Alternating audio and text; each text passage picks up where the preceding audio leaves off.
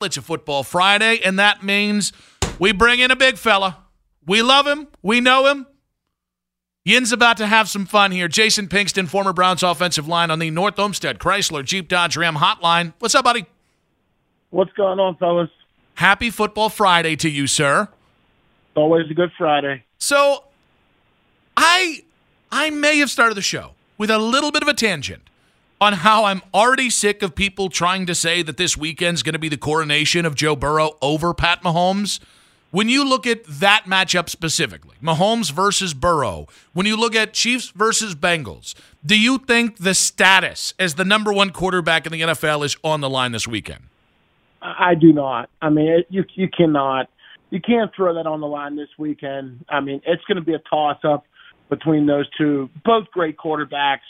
The only advantage I'd say Joe Burrow has over Patrick Mahomes this weekend is that Joe's ankle is 100% and Pat's is not. I mean, that's the only thing you could say. I mean, it's clear that he's not as healthy going into this weekend as I would like them to be. I think it's still going to be a great, fantastic game.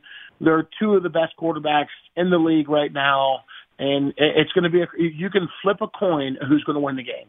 I mean, it's very evenly matched. They both make all the great throws and move around in the pocket. It's going to be a fantastic. I hate that people are trying to put them against each other, like trying to kind of create this beef between each other. They're just two fantastic quarterbacks playing good football. And Joe Burrow has had the Chiefs number for some time now. I think he's 4-0 in the last 5 games. But I mean, I think it's going to be a great game. It's going to be exciting. The Chiefs are going to be ready, and obviously the Bengals are going to be ready as well. And there's been a lot of talk and chatter, on Twitter. I think it's going to be a great game. So with that, the one thing I do agree with is that this weekend, with a Mahomes win, this can really start to develop into a great quarterback rivalry, right? And I know quarterbacks are, I'm not playing him, I'm playing the other defense. I get that. But in terms of elite quarterback matchups, if Mahomes wins, now you're 1-for-1 in the last 2 years. Like that's cooking something. But you look, and I made this point earlier, Mahomes, Herbert, Russ, Burrow, Watson, Lamar Jackson, Josh Allen. I think you can probably throw statistically Tua Tagovailoa into that conversation. The amount of elite quarterbacks in the AFC is pretty ridiculous. What quarterback that I mentioned, or maybe didn't mention, if there's another AFC quarterback you love, what quarterback in the AFC did I not mention there that has the best chance to force their way into the Burrow-Mahomes rivalry / conversation? I mean, I think you pretty much nailed them all. I mean, that list you gave is pretty solid. I mean, that's a solid list of quarterbacks. I'm not going to say the guy from Pittsburgh is going to force his way in there. He hasn't shown enough, hasn't done enough yet. Honestly, I liked Derek Carr at some point. I thought he was playing pretty well. Obviously things went sour for him out in Oakland. He's no longer going to be there. I really don't know outside of that list who you can add there. Definitely not Pickett. I don't think he's worthy of that yet, of being even close to smelling that list. I think that's about it, man. I think you nailed them. I think you nailed them all. Jason, let's get to the quarterback we hope forces his way into that conversation, and that's Deshaun Watson. We had Jason La Canfora on earlier this week, and he said he's convinced that Deshaun will never be the guy he was before, never be a franchise quarterback again. And, below that hot-ass take is a conversation that we just kind of had as a station, which is about Deshaun Watson and whether he can be to the Browns what Joe Burrow was and has been to the Cincinnati Bengals the last 2 years. How confident are you today, after those 6 games we saw at the end of the year, Deshaun can get back to being a franchise quarterback and maybe eventually be to the Browns what Joe Burrow's been in Cincinnati? Listen, I mean, that guy, he is going to get back there. Obviously, with the 6 games that he played, there were some glimpses of that and him making plays. I mean, it was a tough. Let's put it. It was a tough 2 years for him, right? You know, he had a fantastic year down in Houston, and then obviously he was out with all the allegations and things against him, and he was out. But let's not forget, this guy is 26 years old, if I'm not mistaken, maybe possibly 25. I mean, we have at least 4 years to get him where we want him to be. You know, with the money we paid him, there's no doubt about it that guy is going to be a great football player. And whoever had a take and said he can't be a franchise quarterback again because he missed a year, I mean, please. I mean, I saw Michael Vick go to prison for a year, come back, sign his second $100 million quarterback, and lead the Eagles all the way up into the NFC Championship game. So I don't hop on the train of saying someone can't do something.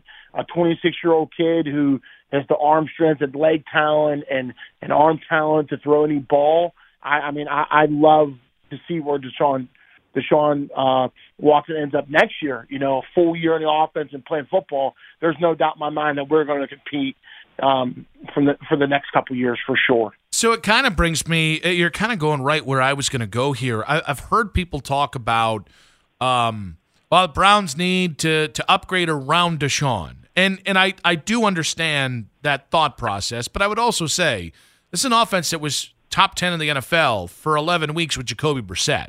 So I'll ask you, when you envision the Browns' offensive improvements in 2023, are those about external things they're going to have to bring in, or is this just about internal improvement? I think it's a little bit of both. You know, there's obviously some internal improvement that we can always get better, but to add another wide receiver, just another weapon. I mean, more weapons you have, the better. I love the way Kyle Shanahan does things with his offense. You know, the shifts and motions and the different receivers. You know, they put Debo back there and let him run the ball.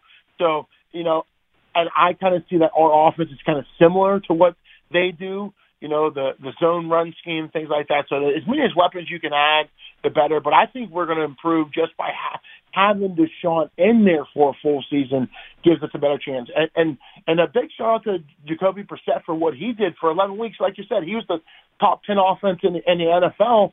And I believe that Deshaun is a lot better than what Jacoby is. You know, when he's out there and he's rolling, he has all the experience and he's getting all the reps in practice. I mean, the sky's the limit for the Browns. I say it, and I truly believe it. Like we do now have a quarterback that gives us a chance every year. You know, it's not like every year we're in the draft, we're looking, we're searching for maybe who's going to be the guy. I believe we have our guy, and we're just going to continue to add around him and get better as a team and an organization. Jason, one of the areas they got to make decisions on is obviously a place you're familiar with, the offensive line. And, you know, we can save the Jedrick Wills conversation that I think I've maybe asked you 100 times for later on down the road. But to get to the center spot here, a lot of people have talked about Ethan Posick and the way he played at center this year. He is a free agent, so I'll ask you, do you think Posick is a need to re-sign, or do you think he's a guy maybe you like to re-sign but can – they get a similar player if it gets priced out? You know what? I think he did have a nice year for us, and he played very well, stepping up and stepping in there. I think it comes down to it being, you know, I'm sure they're going to really evaluate that position, and if there's a chance to maybe upgrade and maybe get someone better, I think they'll do that. But I also think that he's a guy we'd like to sign, but I think they're going to be like, let's take a look first and see what's out there and maybe see what we can bring in. Maybe we can bring someone in that's a little more talented, but I do like the kid. I thought he played very well. I don't know if he fits the scheme, but there's a nasty boy in Carolina called Bradley Bozeman who's got ass kicker written all over him. It's probably going to be expensive as hell, but I love me some Bradley Bozeman. Real quick here. The boys in the morning today got into a conversation about they feel jealous of the Bengals. One of them, Anthony Lima, feels jealous of the Bengals because of the success they've had. When you played, were there teams, because, you know, you guys didn't go to the Super Bowl. I don't think you guys went to the playoffs when you were with the Browns. Were there teams, or was there a team that you were jealous of? You know what? I wasn't really jealous of anyone outside of Baltimore. Because Baltimore, it seemed like every year they would always get the good defensive players. They'd always get a good offensive player, and they always won. And when I was there, that's Baltimore won. They won the Super Bowl. I want to say it was 2011. It was Harbaugh versus Harbaugh. They won that Super Bowl with Ray Lewis and those guys, and they always just had a complete team. It felt like the GM always made the right moves, and he always got things done. So I was a little jealous of Baltimore. I mean, they had everything. They had a good quarterback and Flacco at the time. I believe he went on into the playoffs and played unbelievable. I think he threw 18 touchdowns with 0 interceptions. I could be wrong on those numbers, but I think he ran through everybody. And they always seem to do it. And like now, they always seem to sign a player. You're like, how the heck did they add him to that team? And they just always find a way, and they're always competing for it. They're always in it. Yeah, when they signed Calais Campbell, I think 3 years ago, I literally threw a remote. Yeah, it's absolutely disgusting. And they always bring in like this defensive player who makes plays, and he's all over the field, and you're just like scratching your head like, why didn't we take a chance at that guy? There's also still a time, Pink. Defensive side of the ball, they always get a great defensive player late in the year, always. And there's also, like, when they draft, it feels like the rest of the NFL is colluding. Like this year, they got Tyler Linderbaum and Hamilton, the safety out of Notre Dame. Yeah. And it was like, wait, that was a top 5 pick and a top 20 pick, and they just fell to you. Yeah, it doesn't make sense, but kudos to those guys. Whatever they're doing down there in Baltimore, and those those meeting rooms before the draft and for trades, they always seem to make a splash, and it's always a big time defensive player, and they always step on the field and they make plays, and that defense is always so good. Nah, bleep them, screw them, sick of it. Real quick, I'm sick of it. I'm so sick of it. I just let that be us for a decade. I just want to swim in golden waters. Real quick here. Although that made it sound like never mind. I'm not going down that rabbit hole. Jason, real quick, give me your predictions for this weekend. So I've been, my good friend, teammate, Dom DeSico, he's been with the Niners for the last 5 or 6 years. He's a regional scout for them now. I've been kind of following them since he's been there. I love the Niners upsetting the Eagles. I think that is going to be a game to see. Love what Brock Purdy's doing. He's the underdog. I mean, the Eagles are fantastic. They're rolling on all cylinders. They have a great offense, great defense. I like the Niners to upset the Eagles. This one's tough. The Cincinnati and the Chiefs, it's been a battle. There's been words exchanged on Twitter. I honestly, truly believe that the Chiefs come out with this one. I would love for the Bengals to win it. I want to see Tyler Boyd, the next pick guy, go get him a Super Bowl. But I think the Chiefs. I think the Chiefs. That all depending on how Patrick is feeling, Mahomes is feeling. I know Angle's bummed, but I think the Chiefs win this game. Pink, great stuff, buddy. Enjoy your football Friday. Enjoy the playoffs this weekend. My man, have a good one.